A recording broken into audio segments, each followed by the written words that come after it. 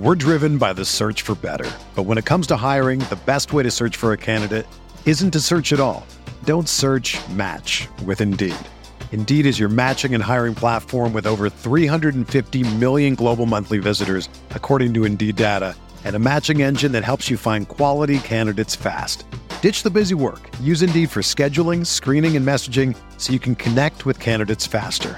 Leveraging over 140 million qualifications and preferences every day, Indeed's matching engine is constantly learning from your preferences, so the more you use Indeed, the better it gets. Join more than 3.5 million businesses worldwide that use Indeed to hire great talent fast. And listeners of this show will get a $75 sponsored job credit to get your jobs more visibility at Indeed.com/Blue Wire. Just go to Indeed.com/Blue Wire right now and support our show by saying that you heard about Indeed on this podcast. That's Indeed.com/Blue Wire. Terms and conditions apply. Need to hire? You need Indeed.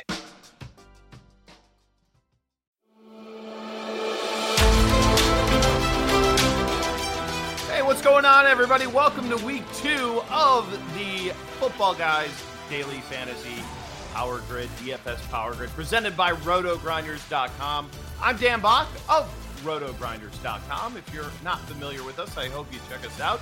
Largest community of daily fantasy players anywhere. We've been doing it for over a decade, and you can find a lot of good stuff over there if you are in these daily fantasy streets. And of course, the great guys over at Football Guys, we're here for a full hour to take you through the week 2 news, notes, everything you need to know on this Thursday night. Obviously, still a little bit early in the week. And of course, if you're not a subscriber over there on Football Guys, what are you waiting for? It's an absolute no-brainer. And at the very least, make sure you sign up for their free daily newsletter. All sorts of news that happens throughout the week. Get a little newsletter from Joe and the guys over at Football Guys, giving you all that updated news so you don't have to search around the interweb. So definitely check that out if you haven't done so already.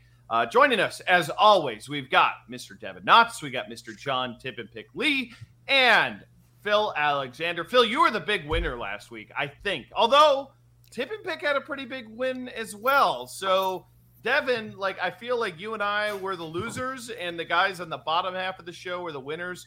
Congrats, fellas, and let's turn the tides a little bit this week too.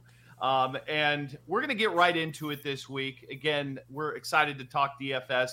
And John, we always kind of start with the Vegas lines, the spreads, because Vegas is always the smartest guy in the rooms, at least when it comes down to what these games are going to do from a point perspective, highest totals, lowest totals. So run through what we need to know here on this week 2.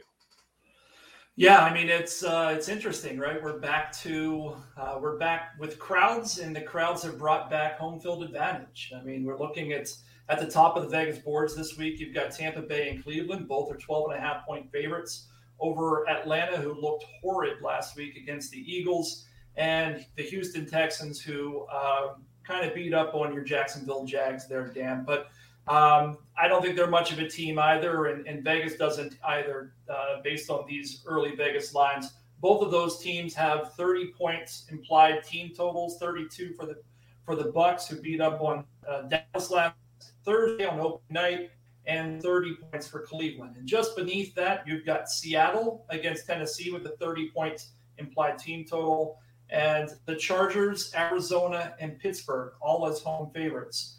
The big question this week is going to be who's in that middle tier. I think last week, I had a little bit of success with that Houston-Jacksonville game that we talked about, 45 points Vegas total, and I think they almost got to 60, and that was a big difference maker for me. And I think this week we're going to be looking at some of those middle tier games again and calling them out throughout the show. So be paying attention to the ones that we like, because those are the ones that can really bring home those big GPPs.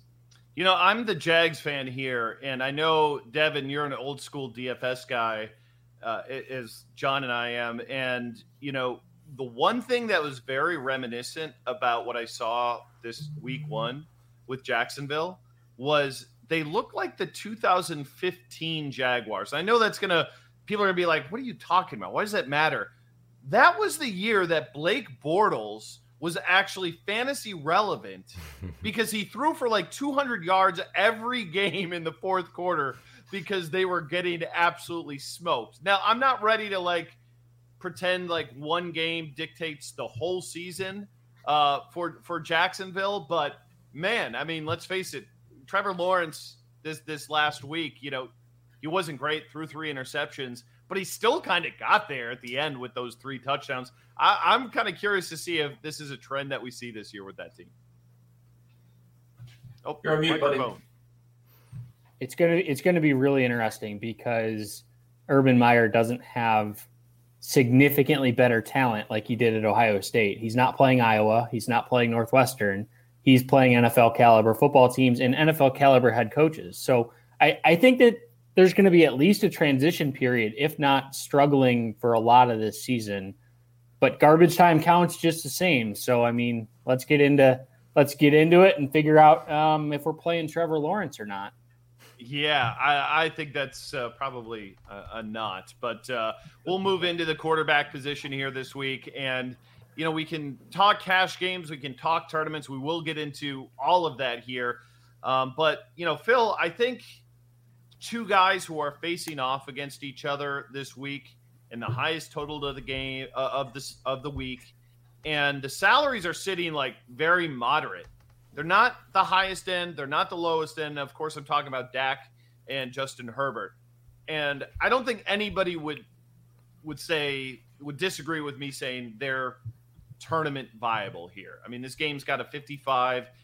They both put up huge stats in the opener, especially Dak against Tampa. But in a cash game, if you're going to go in this middle tier, I know you're not the cash player, but you still probably have a preference between the two. Who do you like better, Dak or Justin Herbert here, Phil? Yeah, I'll keep that short and simple, Dan. It's Dak Prescott, and it's only because he has the threat of doing something with his legs, whereas I don't see Herbert having 40 rushing yards and a touchdown in too many scenarios. So I think that Prescott gives you a little bit more of a floor with the rushing upside, specifically near the end zone. And their defense, it took another beating this week with DeMarcus Lawrence going out. That team is going to be throwing. So I would say Prescott at 6,800, very good cash game play. And John, go ahead.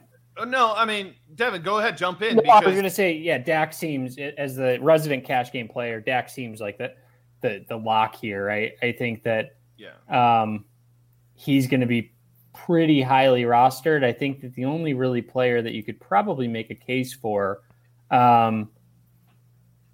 it's hard, but at 7,200, Josh Allen's too cheap against Miami.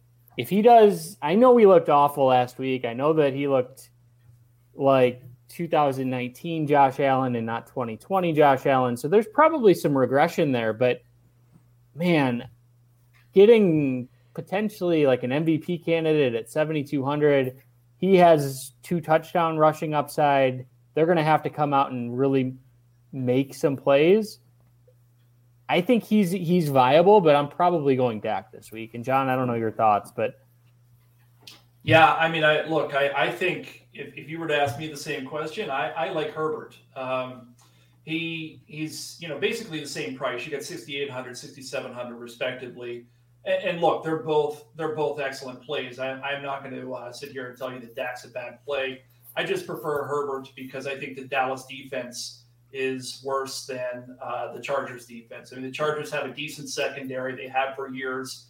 And Herbert, what did he throw for last week, 340 yards against the football team, who might have the best defense in the league. From my perspective, I think he's the lesser risky one of those two. That said, can we get into our first argument of the night? And I think it's the first argument of the year. I don't know if we did a lot of arguing last week. Teddy Bridgewater against Jacksonville. Is that absurd for cash games at 5,400? Last week, we saw what Tyrod Taylor did against Jacksonville. Bridgewater projected as points per dollar, about the third highest quarterback on the board. I don't know. I mean, this week, where's the value at this week? Let's talk about the roster build. I was gonna talk about another quarterback in that price range, and that's Joe Burrow at 58. Okay. That Bears defense looked. I don't know if it was just the Rams. I don't know if it was Sean McVay, but I've never seen a wide receiver that open in the NFL, and that was Cooper Kupp 20 yards behind the defense. The Bengals have one of, if not probably a top 5 receiving core in the NFL with Jamar Chase, T. Higgins, and Tyler Boyd. It's certainly up there. I think that Burrow is a sneaky play. I don't know that he's going to go for it in cash, but I think he has big upside. Let me make it very easy on you. Don't use any of those scrubs in cash. Okay. Very simple. If you're going to go cash, go, Dak, go Herbert, or go even higher. I mean, Josh Allen, like you mentioned, he kind of screwed me last week. I wasn't on him until the Mostert news hit, and then I pivoted over there. So that kind of cost me, but short memory. Or go to Kyler or Russ. I mean, these two guys are going to be week in, week out. They're going to get it done. Both these guys are playing at home. Tennessee is terrible, by the way. Absolutely, we saw it last week. Russell Wilson, he put up monster numbers last week, and he threw the ball like 25 times. Like, there was no volume involved. And if that offense is somewhat competitive here, Russ is going to cook like crazy. So, John, I'm telling you now, I know it's Thursday and you're just spouting stuff out. Don't play Teddy Bridgewater, okay? Well, don't do it. Dig somewhere else, because I know you like going cheap. But in cash games, I urge you and everybody else who's listening, do not go below that Dak Herbert range. You don't need to. Okay. I don't hate those recommendations. I think it makes sense. But where are you saving money to fit those expensive quarterbacks in? I've got one, maybe 2 value plays on my entire cash game sheet tonight. They'll come in 1 wide receiver, 1 tight end. But there isn't a lot of value this week, and I think that's where you're going to run into issues. It's definitely a different build than we saw last week, because we had a bunch of those 3K crappers, and, naturally I played the wrong one, and Elijah Moore did a phenomenal job getting negative yards or whatever he finished out with. When I could have just played Marvin Jones for a little bit more and gotten that garbage time touchdown. But that's kind of the way that I'm feeling is we'll get through. We'll find those value guys for you, John. Don't worry, because you don't need to be playing Teddy Bridgewater, because here's the other thing is Jacksonville is going to be a little bit more competitive this week. Back-to-back weeks here for the Broncos going west to east. And it's not just east, it's all the way east. New York last week, Jacksonville this week. The weather's going to be crappy down here, potentially here on Sunday. So I think it's a little bit of a trap play, and I just don't think there's upside, especially when you take Jerry Jeudy out of the mix. They lost one of their best receivers. So I'm gonna ixnay that one. From a tournament perspective, Phil, there's a lot of ways we can go. All those players that we mentioned are viable. Give me a few other names that you're looking at that kind of fit the build from the tournament perspective. Yeah, that's first things first, is that the names that you mentioned, the Russes, the Kylers, the Josh Allens, not only are these guys viable, they're preferred. You want to get them in your lineups, and you want to differentiate elsewhere in those lineups to kind of maximize your upside for tournaments. But I just wanted to make that clear, because the next 2 guys that I'm going to name are absolutely gross. Can your internet cut out again? Like, you have to hear this? Possibly not Teddy Bridgewater gross, but gross nonetheless. The first one, and I'm sure Devin's going to get a kick out of this, it's Baker Mayfield. No. You have a absolutely not. You have a 30-point total, and you just had was it Tyrod Taylor that absolutely just I'm sorry, no, it was Trevor Lawrence who put up 3 touchdowns, right, in garbage time on the Jacksonville Jaguars, right? So I'm mixing that up. The Houston Texans. But it's a 30-point total. What if those points come via the passing game and they don't come via Nick Chubb and Kareem Hunt on the ground? It's not like Baker Mayfield doesn't have a ceiling. He went for over 30 DraftKings points in 3 separate games last year and at least 24 points in 2 others. So he's proven that he could do this in, roughly 25% of his games at his current salary. I don't hate it. I don't think that we should ignore that 30-point total. And then the other absolutely disgusting option that I'm considering, at least overweighting the field on, is Ben Roethlisberger, who is at home. I don't know if Ben at home is still a thing in the year 2021, but at the very least, he's got a Raiders team that I think is, they played an emotional game on Monday night. That was almost like a mini Super Bowl, coming back and winning that game against the Ravens. I think it's a letdown spot. I think they're tired. And I think that between Roethlisberger's weapons, particularly Chase Claypool, I really like this week, and the leverage, because we're going to get to running backs in a minute. But I think that we're going to have a running back that is more heavily rostered than any that we saw last week for sure. And, spoiler alert, that running back is on the Steelers. I think that the Pittsburgh passing game is a great leverage play in tournaments. Yeah, you can't play Baker Mayfield. I mean, you just can't, because he realistically he's going to throw 22 to 25 times. Like Chubb will get 20 to 22 carries. Kareem Hunt will get probably 13 to 14 carries. The touches probably. And we already got no OBJ, right? Like he's already Odell Beckham's out. And there's a wide receiver I love in Cleveland, and we'll get into that in a little bit, but might be the fastest player in football. But I just struggle, man. It's hard because at 6,000, I don't think he's cheap enough with the upside that I think you need in tournaments. Going down the board, and as I say that, I'm about to say an even grosser name. And that's Sam Darnold against the Saints. I think he's going to be 1% to 2% owned. Marshawn Lattimore is out, which is a huge blow to that defense. I mean, look, Darnold threw for 279 yards passing last week. If you want to go up and you want to get some of these running backs, I think they're going to go lower rostered this week simply because there's not that value play. And if for some reason Darnold can throw for 300 yards with no Lattimore, the Saints, I mean, they looked great last week, but could they be coming off a letdown game this week? Vegas, the spread isn't nearly as much as I think a lot of people think it should be. So that's a name that if you really want to just punt the position and try to go down and get a Kamara or stack him with McCaffrey and hope for passing yards, I don't hate it. And then the other, I'll just throw one more quarterback out there. And then John, if you want to go and just run through your list, but no, I'm not going to do it. John, go ahead. I love that. Hold on. By the way, before you get to that, John, I respect the restraint because he legitimately sat there and said to himself, do I really publicly want to say this scrub? Yeah, but and instead of being like, yeah, let's hot take it, he's like, nah, I'm not. I have to know who is worse than Sam Darnold against the Saints.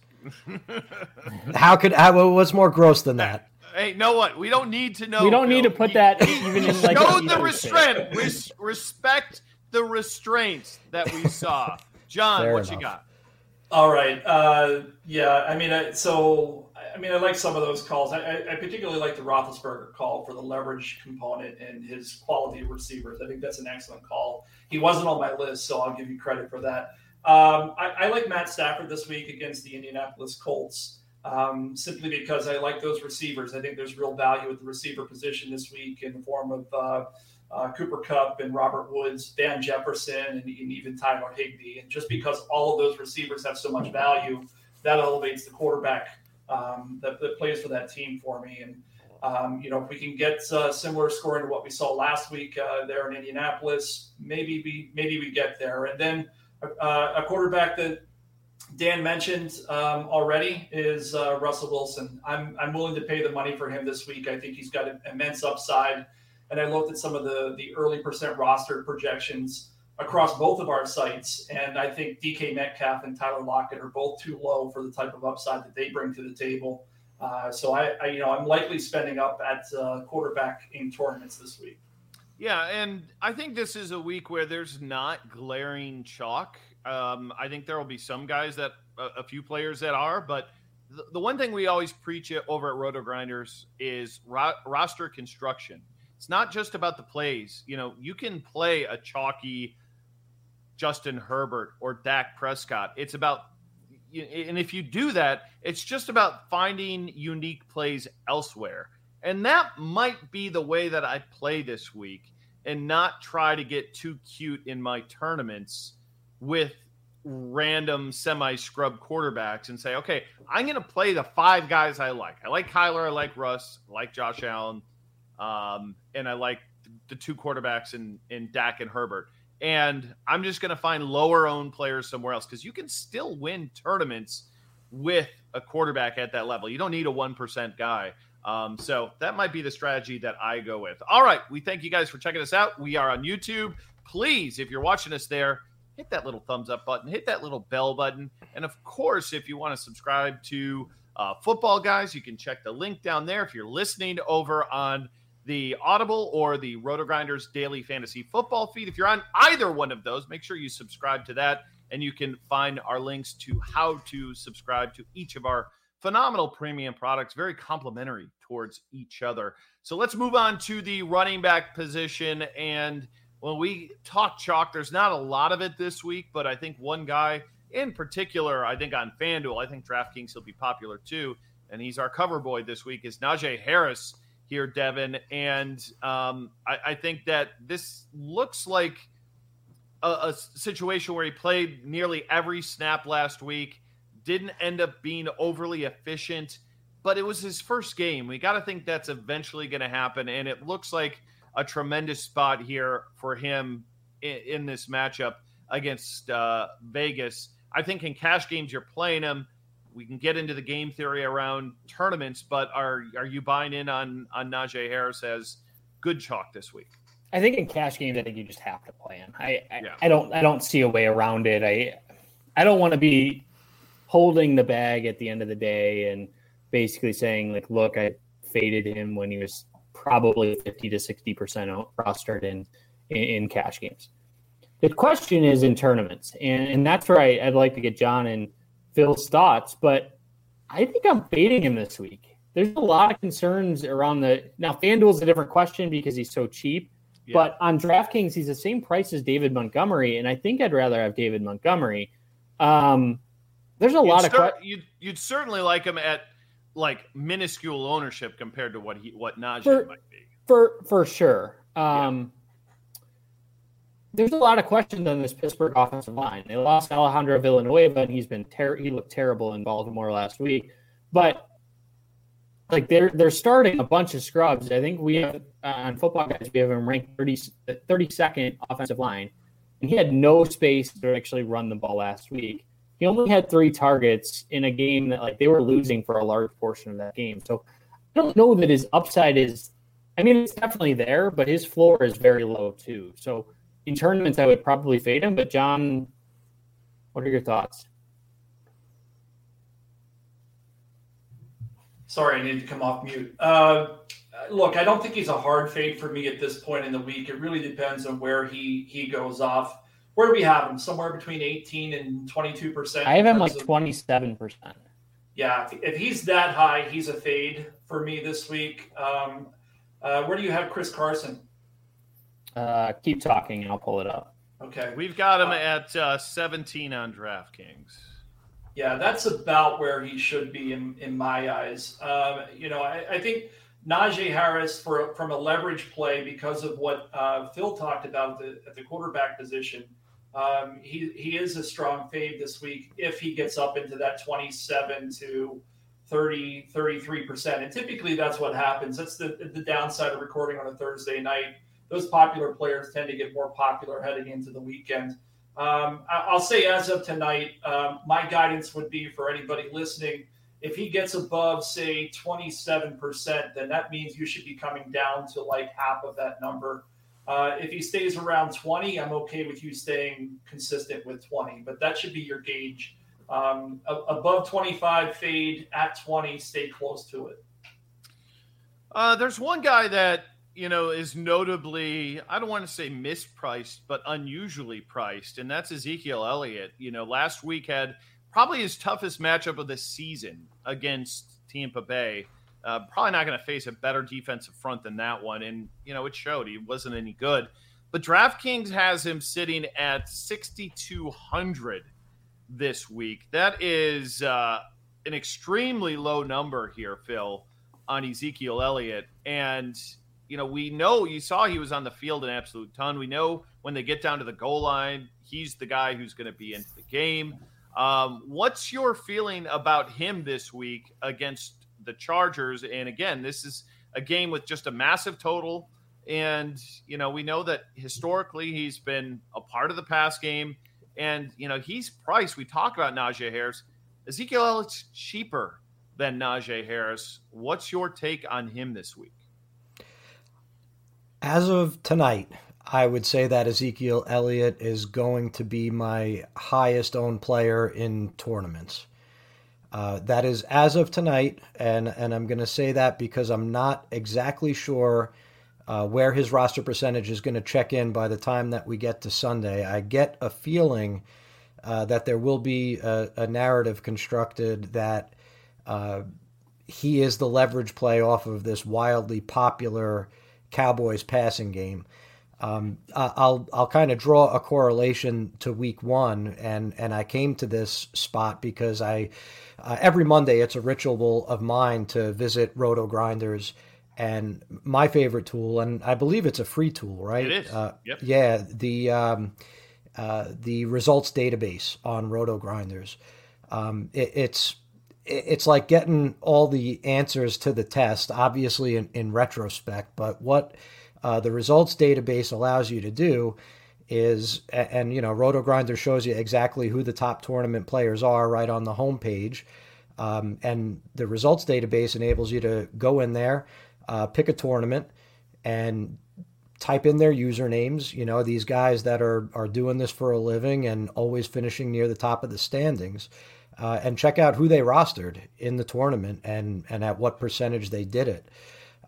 So it's, to me, an absolutely essential research tool, because where else can you learn how to get better like that for free, right? There's no way to get the answers to the test beforehand, but there's definitely a way that you could improve your research. So at any rate, one thing that I noticed yesterday is that the players that I studied, they rostered Mike Davis last week at, to me, what was to me like an unfathomable rate in week one. I'm talking 60% out of 150 lineups, 45%, 65%, pretty much across the board.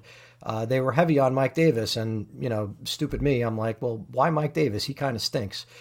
And then I was like, wait a second, what was the combined roster percentage of Matt Ryan, Calvin Ridley, and Kyle Pitts last week, right? It was probably close to 50%, if you combine all of their roster percentages.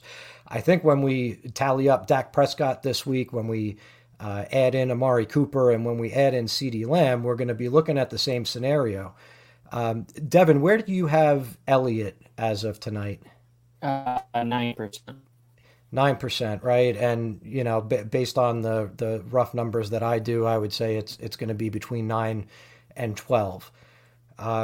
Seems to me like that's an awful lot like the Mike Davis play that a lot of pros played last week. Obviously in those lineups where you're not stacking Cowboys, play Ezekiel Elliott. And I'm curious what John thinks about that, if it is, in fact, similar to the Mike Davis play from last week. I don't love the play. I can at least get behind some of the logic with the leverage play off of those Cowboys receivers who are going to be popular. For me, the play this week, and Dan's going to hate this because he said something offhand before the show, but the player I think you're going to see at the position who is owned at a fairly high rate this week within that same sector. And by the way, I also I'm a Sunday guy on the Results DB. That's a wonderful tool. If you're not using it over at RotoGrinders, you're doing yourself a disservice. That player is Chase Edmonds. Chase Edmonds, I have, as of tonight, as the third most likely to achieve GPP value.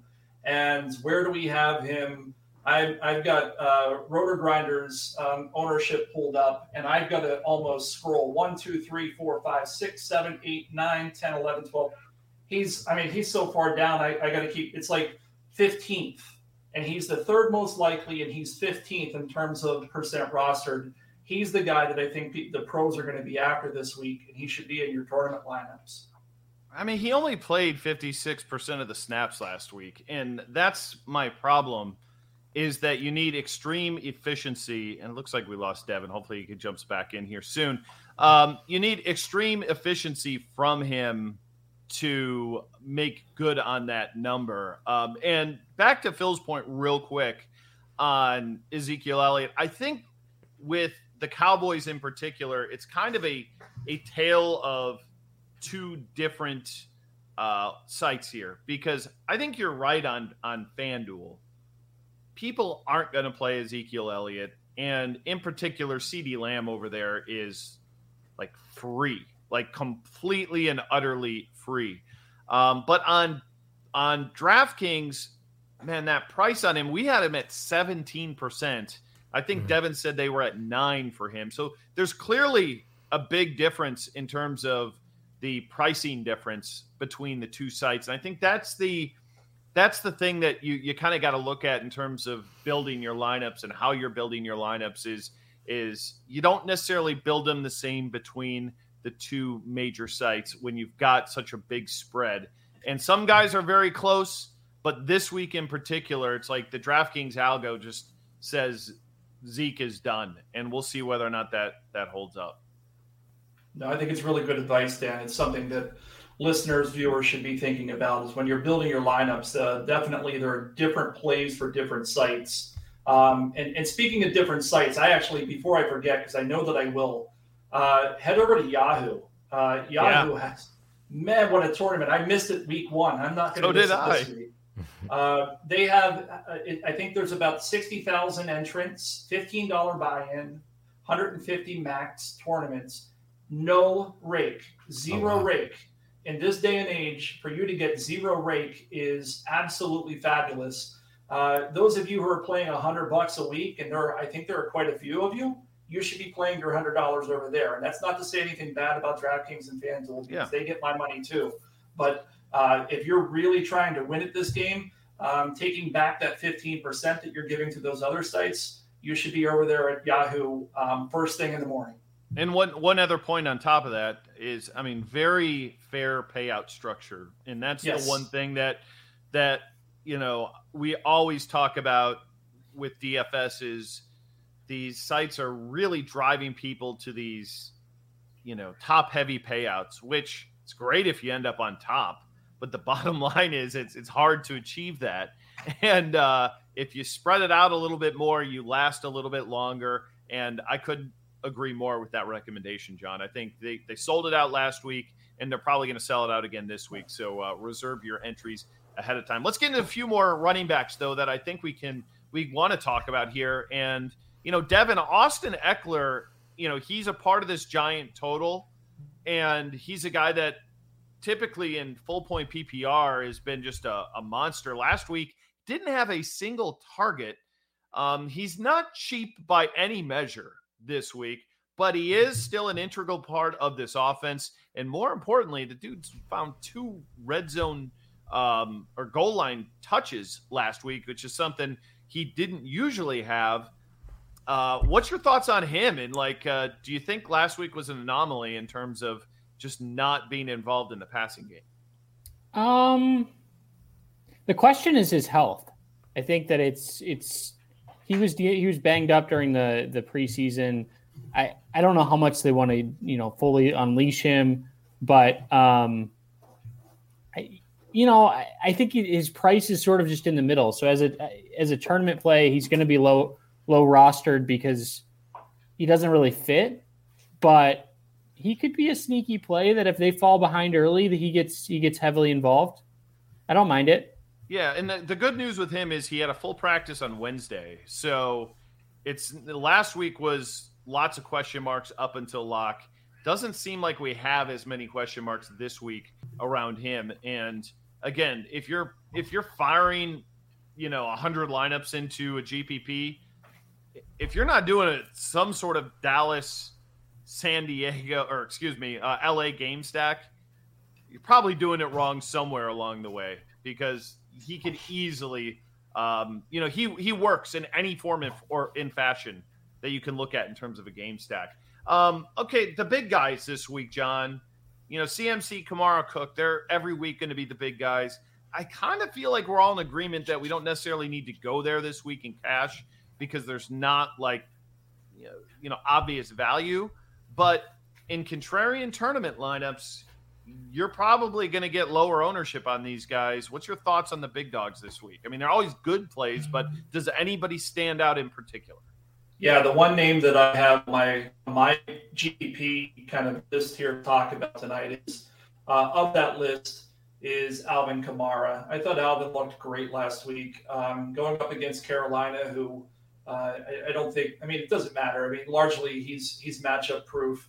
CMC's he's going up against New Orleans, who New Orleans shut down Green Bay last week. Don't really know what to think about that. But we also saw CMC's salary jump to nearly 10K, and I'm sure it's over 10K over there at FanDuel. So from my perspective, it's a tough sell on him this week. But Kamara I like quite a bit at 8,800, because as you've already pointed out, folks aren't going to be spending up at the position. And when I looked at the early numbers, again, talking some of the same thematic things, he's right there in that next tier, the top of the second tier in terms of achieving GPP value. And he's another guy that I kind of had to scroll down on in terms of popularity. So he's a guy that I'll be overweight on this week. Yeah, right now we got McCaffrey at 9%. People rostering him this weekend on DraftKings. Kamara sitting also at 9%. And I'm guessing Dalvin Cook, I'm trying to dig up his number here, a little bit higher at 13.5%. I think that's mainly because of the game that you potentially could see out there in Arizona. Phil, any other kind of off the radar guys for us to look for in tournaments? I don't know about off the radar, but there were two running backs that we haven't touched on yet that I'm definitely interested in. Both of them were major week one surprises, to me anyway. And the second one was a surprise to everyone. But this first one was Darrell Henderson, seeing 94% of the snaps and 78% route participation for the Rams. I think when Sony Michel came over, everybody kind of assumed that was going to be like a 60-40 type of thing. And for 1 week anyway, it wasn't. And when you have a running back, I mean, a 94% snap share, I think the only one that did better than that was Najee Harris in week one. So I don't know. I think that could be a sneaky high scoring game. Just like I thought that Seattle and the Colts could be a sneaky high scoring game last week. So I've got my eye on him. I think he's going to be a little bit on the where do you guys have him? I think he'll end up popular. He's really like chalk. Yeah. All right. So he is chalk. Okay. Do you guys think he's good chalk? Is a question then? Probably not. Yeah. No, I don't love it. Mm-hmm. I'm not a big fan either. I mean, I guess the question is, did Sony Michel not play because he's Sony Michel, or did he not play because he doesn't know the playbook yet? No. That's the question. If he comes in and gets 30% this week after getting 6% last week, then Darrell Henderson doesn't look so sneaky, and he's not going to be sneaky. So I don't love the play this week if he's going to be popular. Yeah, FanDuel specific, I think Nick Chubb's in play. I don't ever play him on DraftKings just because he doesn't catch passes, but he has 2 to 3 touchdown upside in that game. So I think he's definitely one that I'm looking at. And then I'm sure you guys touched, my new computer was having issues. Touched on the big three, which is Montgomery, Carson, and Najee Harris for cash for me. Real quick before we move to receivers, any love for Elijah Mitchell, who saw all the volume and took away all my Raheem Mostert touchdowns and ended up taking a bunch of money from my DraftKings account last week when that news flipped. So any thoughts on this cat? Because he looked pretty good. I mean, he got a ton of run last week. I mean, I don't know if the matchup's phenomenal, but it is one of the few totals over 50 here, John. What do you think of Mitchell? Yeah, I'm not touching it. I just don't trust the situation there. I think they could just as easily start Trey Sermon this week. Jermichael Hasty's sitting in the background. There's a lot of different ways there to go. I'm not going to chase catching lightning in a bottle twice in a row. I'm fading. To me, that's exactly why you play him overweight, just because of that uncertainty. Listen, he obviously earned the job over Trey Sermon. Otherwise, Trey Sermon would have played last week, and he wouldn't have. How else do you explain it? There's a chance like Sermon did something he was a healthy scratch last week. It wasn't like he, that was what they labeled him. Why didn't he play over Jermichael Hasty last week? This guy was a higher draft pick than Hasty. Yeah, I mean, who knows? Change of pace, like receiving, special teams. Like, there's a number of different reasons that this could go sideways. And Mitchell isn't like 3%. He's going to be right there. I mean, looking again at RotoGrinders projections, you've got Alvin Kamara, CMC, Eli Mitchell, Damian Harris. He's up there. It's not like he's you're going to have to go way overweight to be. Are you going to put him in 20% of your lineups, because that's what you're going to need to be sneaky with him. Yeah, and that's especially on FanDuel, I think, because he's sub 6K over there. But. Okay, yeah, I was thinking more DraftKings, and I have him closer to like 7 to 8%.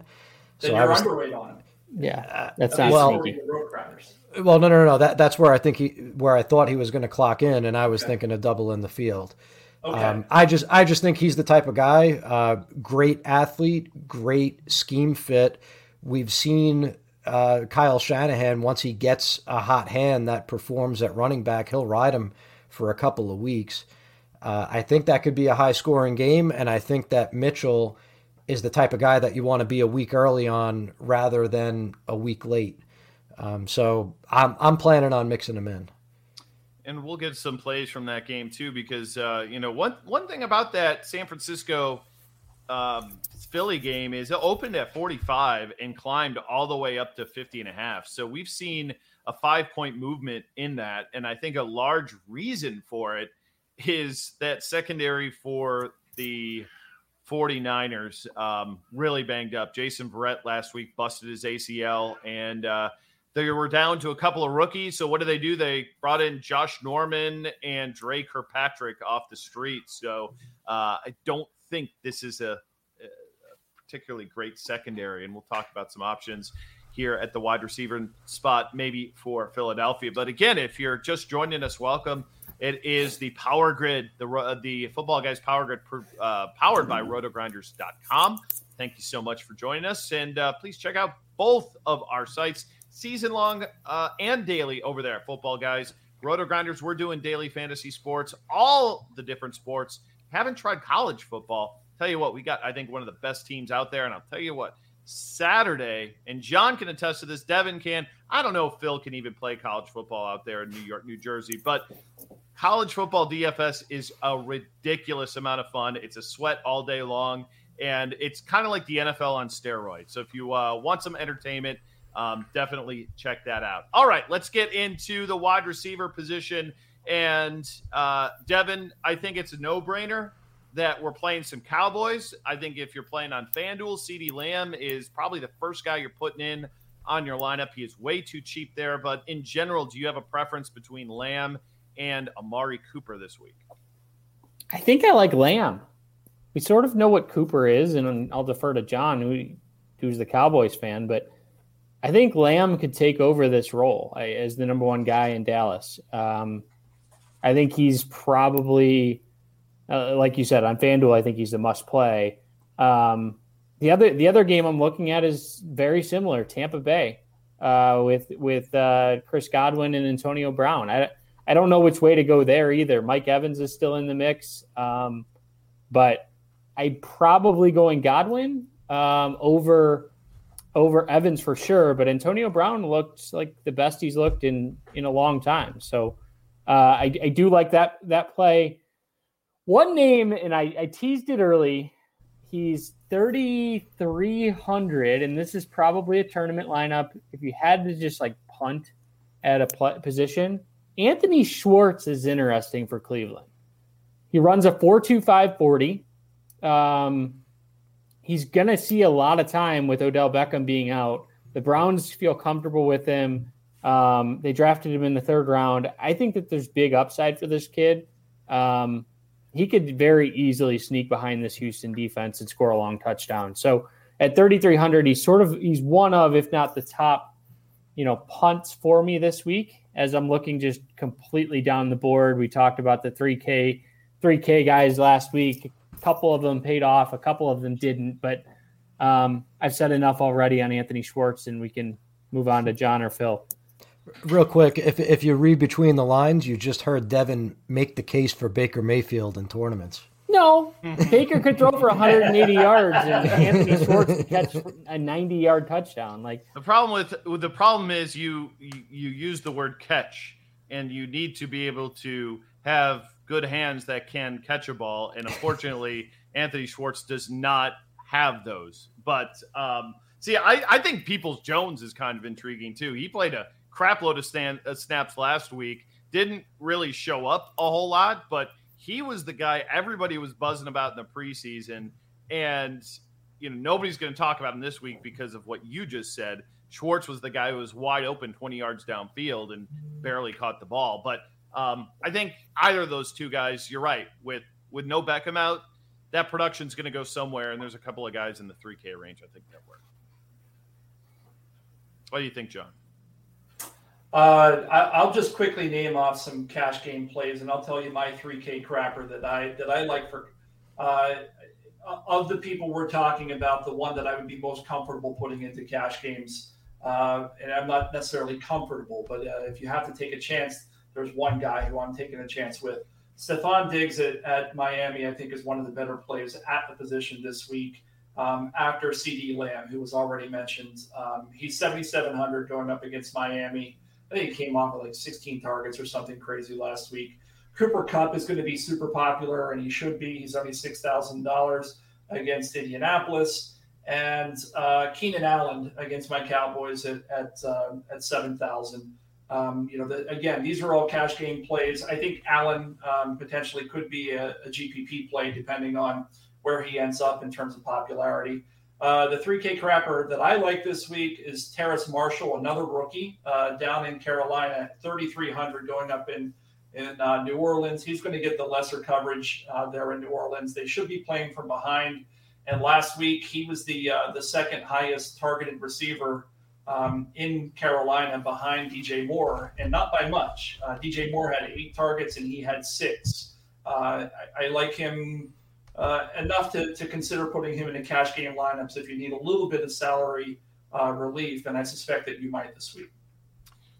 I'm going to real quick go along with you on Keenan Allen here. He reminds me a lot of Chris Godwin, and you look at that matchup last week that we saw with the Dallas Cowboys.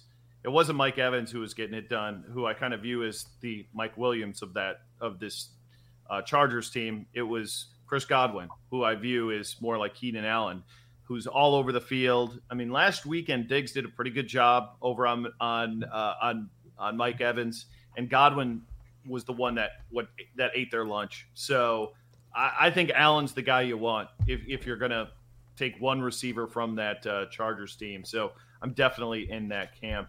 Do you got a Rams preference here, Phil? Because just looking at a lot of optimals, and again, at wide receiver, nobody really gets too chalky because there's so many different options to go with. But both Kupp and Woods have popped on each of our early optimal lineups on FanDuel and DraftKings. Kupp on FanDuel, Woods on DraftKings. What do you think about those guys? I think that Cooper Kupp's price is one of the most glaringly wrong on the slate on DraftKings anyway at 6K. I'm a little bit confused about what actually happened with the playing time and the route participation over there last week. Robert Woods wasn't on the field as much as he's supposed to be. So I don't know exactly what happened there, but it certainly seems as though Matthew Stafford had a preference for Cooper Kupp, who's an exceptional talent and a great receiver. It's going to be hard not to overweight the field on Kupp for sure. Then a couple other guys I got for tournaments. I think it was notable that Devin mentioned the Tampa Bay receivers, and he didn't mention Mike Evans. I think that gives us in tournaments anyway an opportunity to kind of capitalize on recency bias. This is a guy that in his entire career since 2014 has never had less than 1,000-yard season. So those bad games like the ones that he had in week 1, they're going to balance out with good games. We know that he's got a 40-point ceiling, even with Tom Brady last year. Would it shock me if he was the overall wide receiver 1 on this slate at 7 or 6% rostered? It would not. So I think he's a good tournament play. And one other thing that I like to do, speaking of recency bias, is look at last week's busted chalk. Who failed the crowd. And who don't they want to go back to? And on the other side of that game, I mean, if Tampa Bay is going to put up a ton of points and Atlanta is going to be slinging, trying to keep pace, Calvin Ridley, to me, looks like a great tournament play too, not only in run backs, but I'll play him in one-offs as well. And then one more, you mentioned Keenan Allen. All offseason, we heard Joe Lombardi, the Chargers' new offensive coordinator, talk about how targets in his offense were going to funnel to that ex-receiver that Mike Williams played. And what did we see last week? Right out of the gate, he was proven right. It wasn't just coach speak. He matched Keenan Allen's target share, his rap participation. He had 12 targets. I think he's every bit as worthy a play, and he's less expensive than Keenan Allen. So got my eye on him too. What do you guys think of Jamar Chase as a cash game play? 5,500 on FanDuel is crazy. That was my price. question I was about to give you is it Chase at 55 or Devontae at 56? Because they're both ridiculously cheap. I think Chase is a little cheaper on DraftKings. He's like $6K. But Devontae Smith, I mean, I made the case as the lead-in here. The San Francisco secondary is beat up. I mean, they are not in good spots here with the injuries and what they've had to do with free agency. And Devontae, I mean, I was the first guy to be like, I don't know if this guy who weighs like 160 pounds is going to be able to make it. But he looked pretty good in that opener and was the leader in target share. And the bottom line is there's not a lot of other options. I think Jalen Reagor's kind of a bust. I mean, Quez Watkins is a gadget play. They don't have a lot to go to. I think Smith has to be the guy.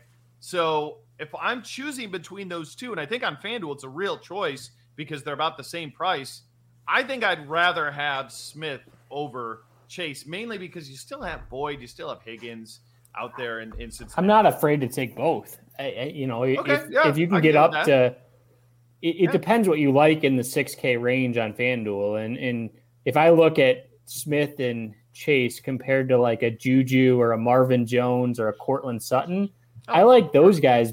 I like Chase and Smith better than those guys in the low sixes. So you could build a cash game lineup with both of those guys and spend up at quarterback and spend up at running back and allocate your dollars that way. I don't think there's anything wrong with that. If you went with 3 wide receivers on FanDuel of Lamb, Devontae, and Chase, that's going to give you a high-end quarterback, Darren Waller at tight end. If you play Najee Harris, you could probably even fit in one of the top 3 guys if you wanted to over there. I think that's a smart build. I agree. All right, so let's move on. Any other receivers that we missed? John? I mean, look, I always have more players on my list. I won't talk much about them. I'll throw them out there as names. Robert Woods, Robert Woods and Van Jefferson. With all the popularity that Cooper Kupp's going to have, I like both of those lower tier receivers, if you will, in a game that I think could shoot out. They're not going to be super popular. And DK Metcalf against Tennessee, I think, is going overlooked, at least as of Thursday night when I looked at early percent roster projections. I think he's a big upside player at 7,600. I'm not playing him that much, but to Phil's point earlier, playing the guys who busted his chalk last week, it seems fitting that Marquez Callaway was going to catch like a 70-yard bomb here this week, and nobody's going to have him. And we got sub 5% people playing him. And I don't love the play because it could be any of the number of these guys. But if Jawan Johnson got 2 touchdowns last week and we were all excited to play Callaway at $500 cheaper than he is right now this week, like ask yourself, against Carolina, it's not like it's the most horrendous matchup in the world. Like I feel like that he's a viable guy that people will look back and be like, maybe I should have played him after I played him in 40% of my lineups last week. So I'm going to throw that name out there. Yeah, if you liked him last week at 3,400 last week, and he was 30% owned, he's only 4,100 this week, and he's going to be a fraction of that. Sub 5. Yeah, so either you liked him last week and you like him this week, or you're a hypocrite. There's not a whole. Well, there's going to be a lot of hypocrites because people ain't going to play him this week. I promise you. And this week you need the value. You do. Yeah, well, you do, and that's funny. Is last week you really didn't because there was so many guys you could have played, but the build is seemingly different week to week. That's what makes daily fantasy such a fun game to play.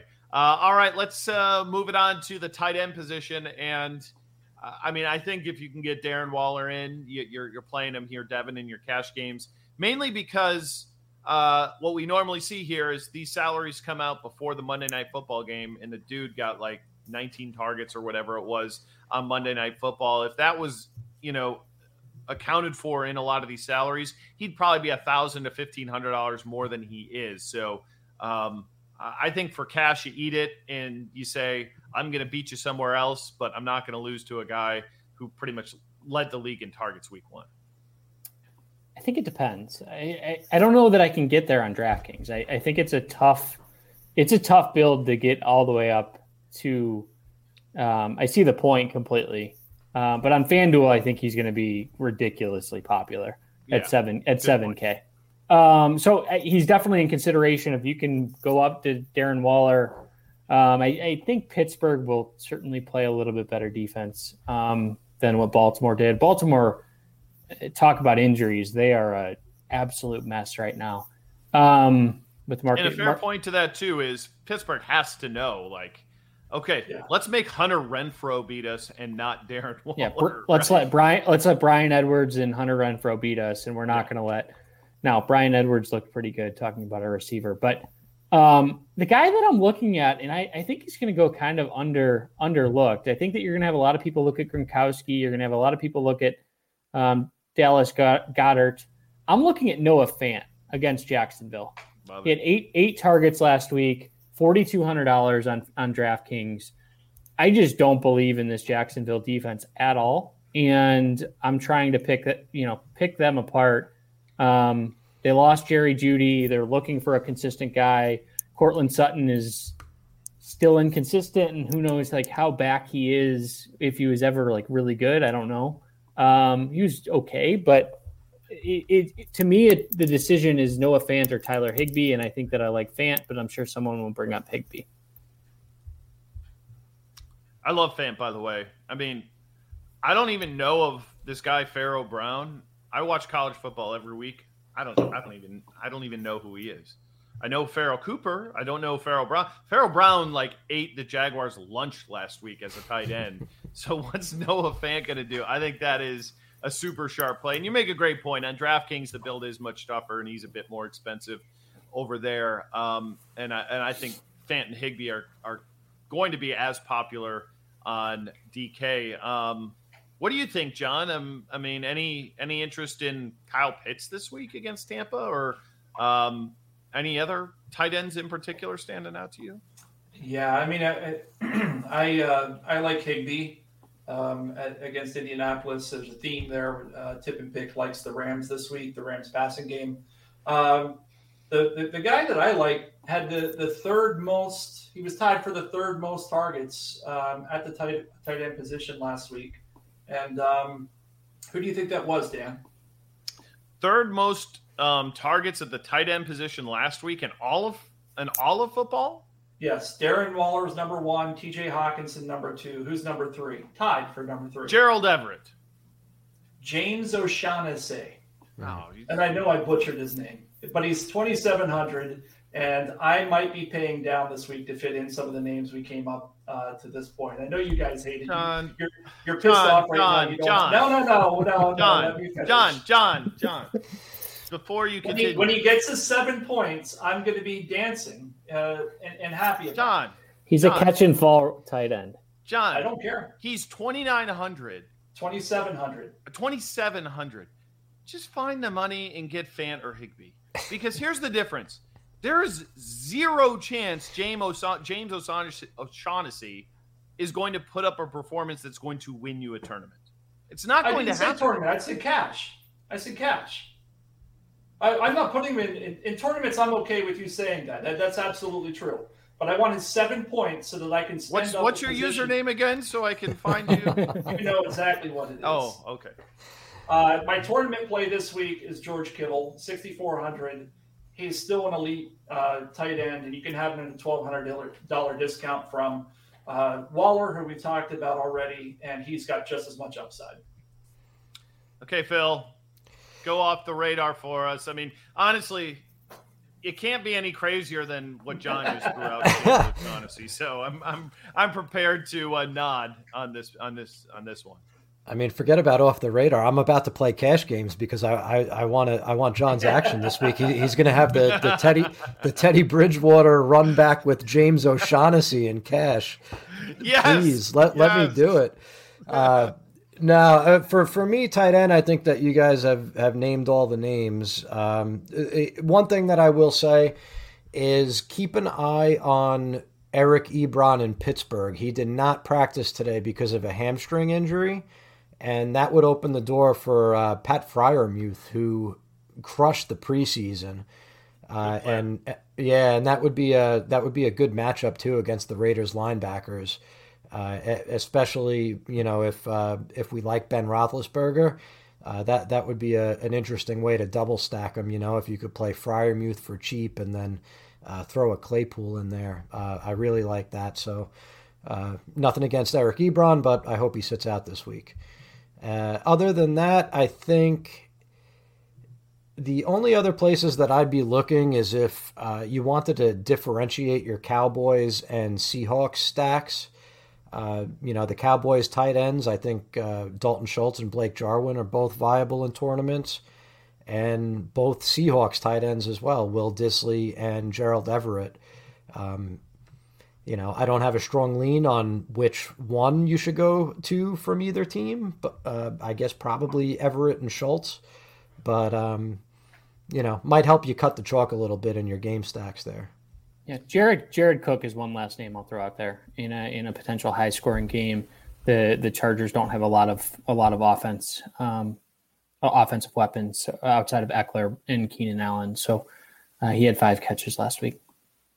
Yeah, he got pretty good volume. I think this kind of like segues now into a little tournament talk here. I mean, I don't really want to talk defense. Okay, let's talk defense. People still build lineups here. I hate it. It's almost as bad as kicker. So you're saying play the Jets against Mac? Is that what you're telling me? Yeah. Is that what you like? 2.2 on DraftKings. CJ Mosley's back. I think that makes a big difference. We need to save money somewhere, so 2,200 is good to me. Anybody else have a take on defense? Anybody? Bueller? Browns and Jets. I'll throw you the Eagles and the 49ers in what I think is going to be a sloppy, high-scoring game. I think the defense could contribute there.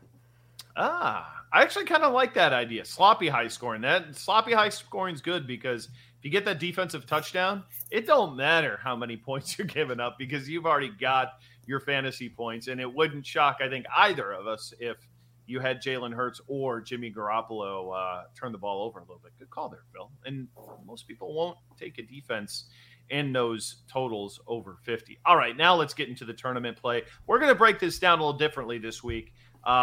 We've got Phil doing the MME. We've got Devin doing the 3-entry max, and we've got Tip and Pick doing the single entry strategy. So we'll start with single entry. Okay, John, you first. Last week, I mocked you for playing Brandon Cooks in the Jags, and you showed me a screenshot of like 10K or whatever it was. So, eggs on my face. So give me the lowdown on what single entry, game you're looking at this week, or the build for single entry this week. Yeah, I mean, I think it's similar to what I talked about last week. You pick the game that you think is going to surprise. I mean, the easy one this week is Dallas and the Chargers, and I love that game. I'm not going to lie, but try to get away from that in a single entry because it's going to be over rostered, and find yourself a game in that mid 40 range where it could go over. And, I really like Phil's call earlier. I'm going to be stuck on this for a while. A Ben Roethlisberger I like Deontay Johnson, but you could do a Ben Roethlisberger, Deontay Johnson, Chase Claypool, run it back with Darren Waller, and then fill in the rest. I think that's a really good step this week.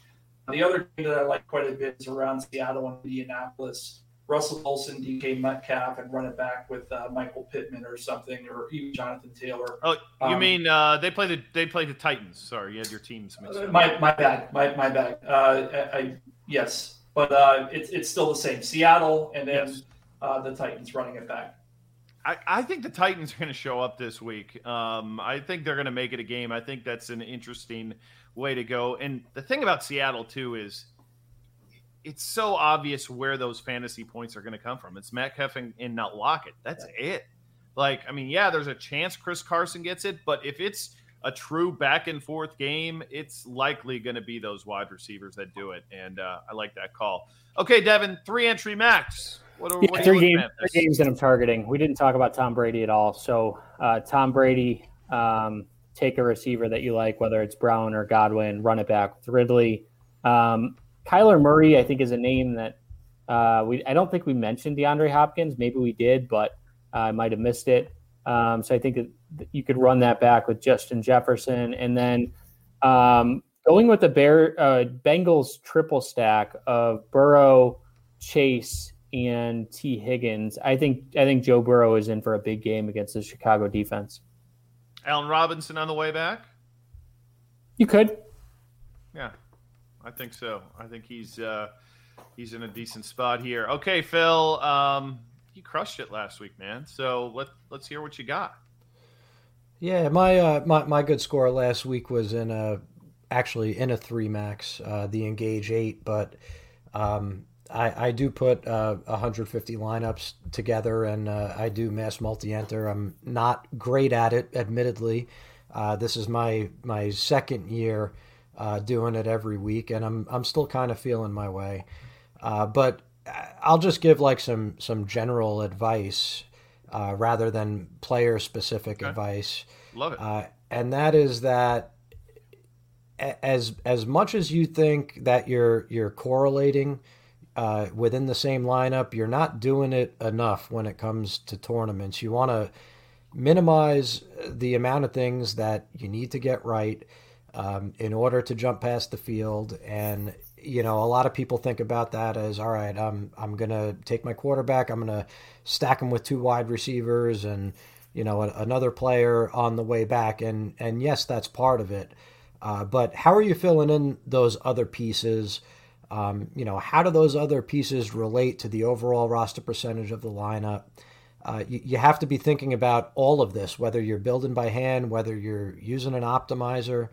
The correlation is the most important part. So, given an example from a lineup that did well for me last week, I had Mahomes and Hill, which was obviously a great stack, and you don't need to be, an analyst to tell people that that's going to be a great stack. the run back that I used was Nick Chubb on DraftKings.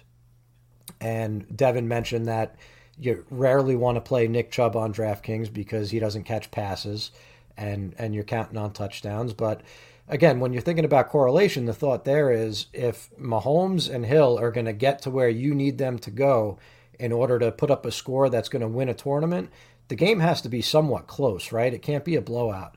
So what's the path of least resistance for the Browns to keep it a game? It's Chubb going up against that terrible rush defense, right? And that happened to work out.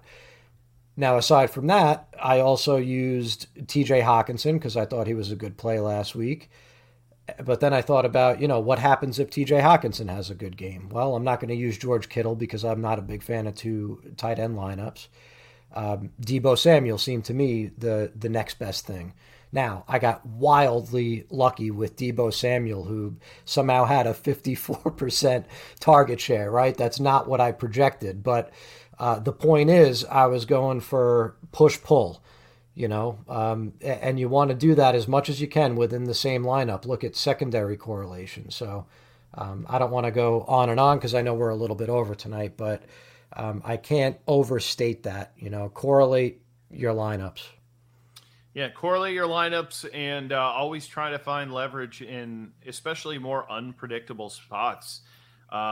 We talk about it all the time. I think we even laid out the case last week for Kyle Pitts was a perfect fade for tournaments. It was, and nobody really knew what to expect. And here was this guy at majorly rostered in these tournaments, and it had as good of a chance as busting, probably a greater chance of busting than it did to actually get a ceiling score where if you looked at it and if you didn't have him, you would have lost. And that's ultimately what I think you need to, get through your head when you're kind of building these mass multi-entry tournaments. And here's the thing too, not everybody has this tournament mentality, especially when it comes to MME. You're going to lose way more than you win. So it's a matter of, can you handle the swings that it takes for you to get to that win? And if you can't, then you know what the best thing you can do is play the single entry contest where everybody's in the same boat,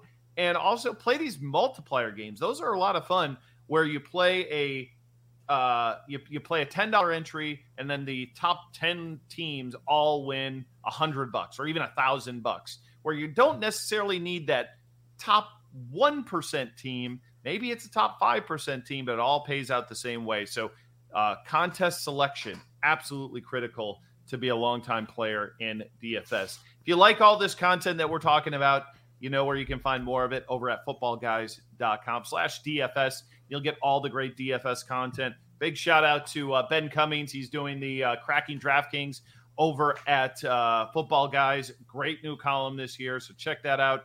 If you haven't gone over to RotoGrinders.com, I'm telling you, premium content. We've got it for all the DFS sports. So if you want to dip your toe in something besides football, you can get our combo package, and it gives you everything under the sun, and including optimizers and all the tools and content that I think we can help you build competitive teams out in DFS. All right, that's going to do it for us tonight. Thank you so much, fellas. Thank you all for consuming this show. If you're watching on YouTube, give us a thumbs up. Leave us a comment. Hopefully you enjoyed this program. If you're catching it on the Audible or the Daily Fantasy Football Podcast, leave a review as well. That helps the old algorithm, so people can find the show a little bit more. And the good news is we'll be back again for week 3 here on the Football Guys DFS Power Grid, presented by RotoGrinders. For Phil, Devin, and John, I'm Dan. Have a great night, and we'll see you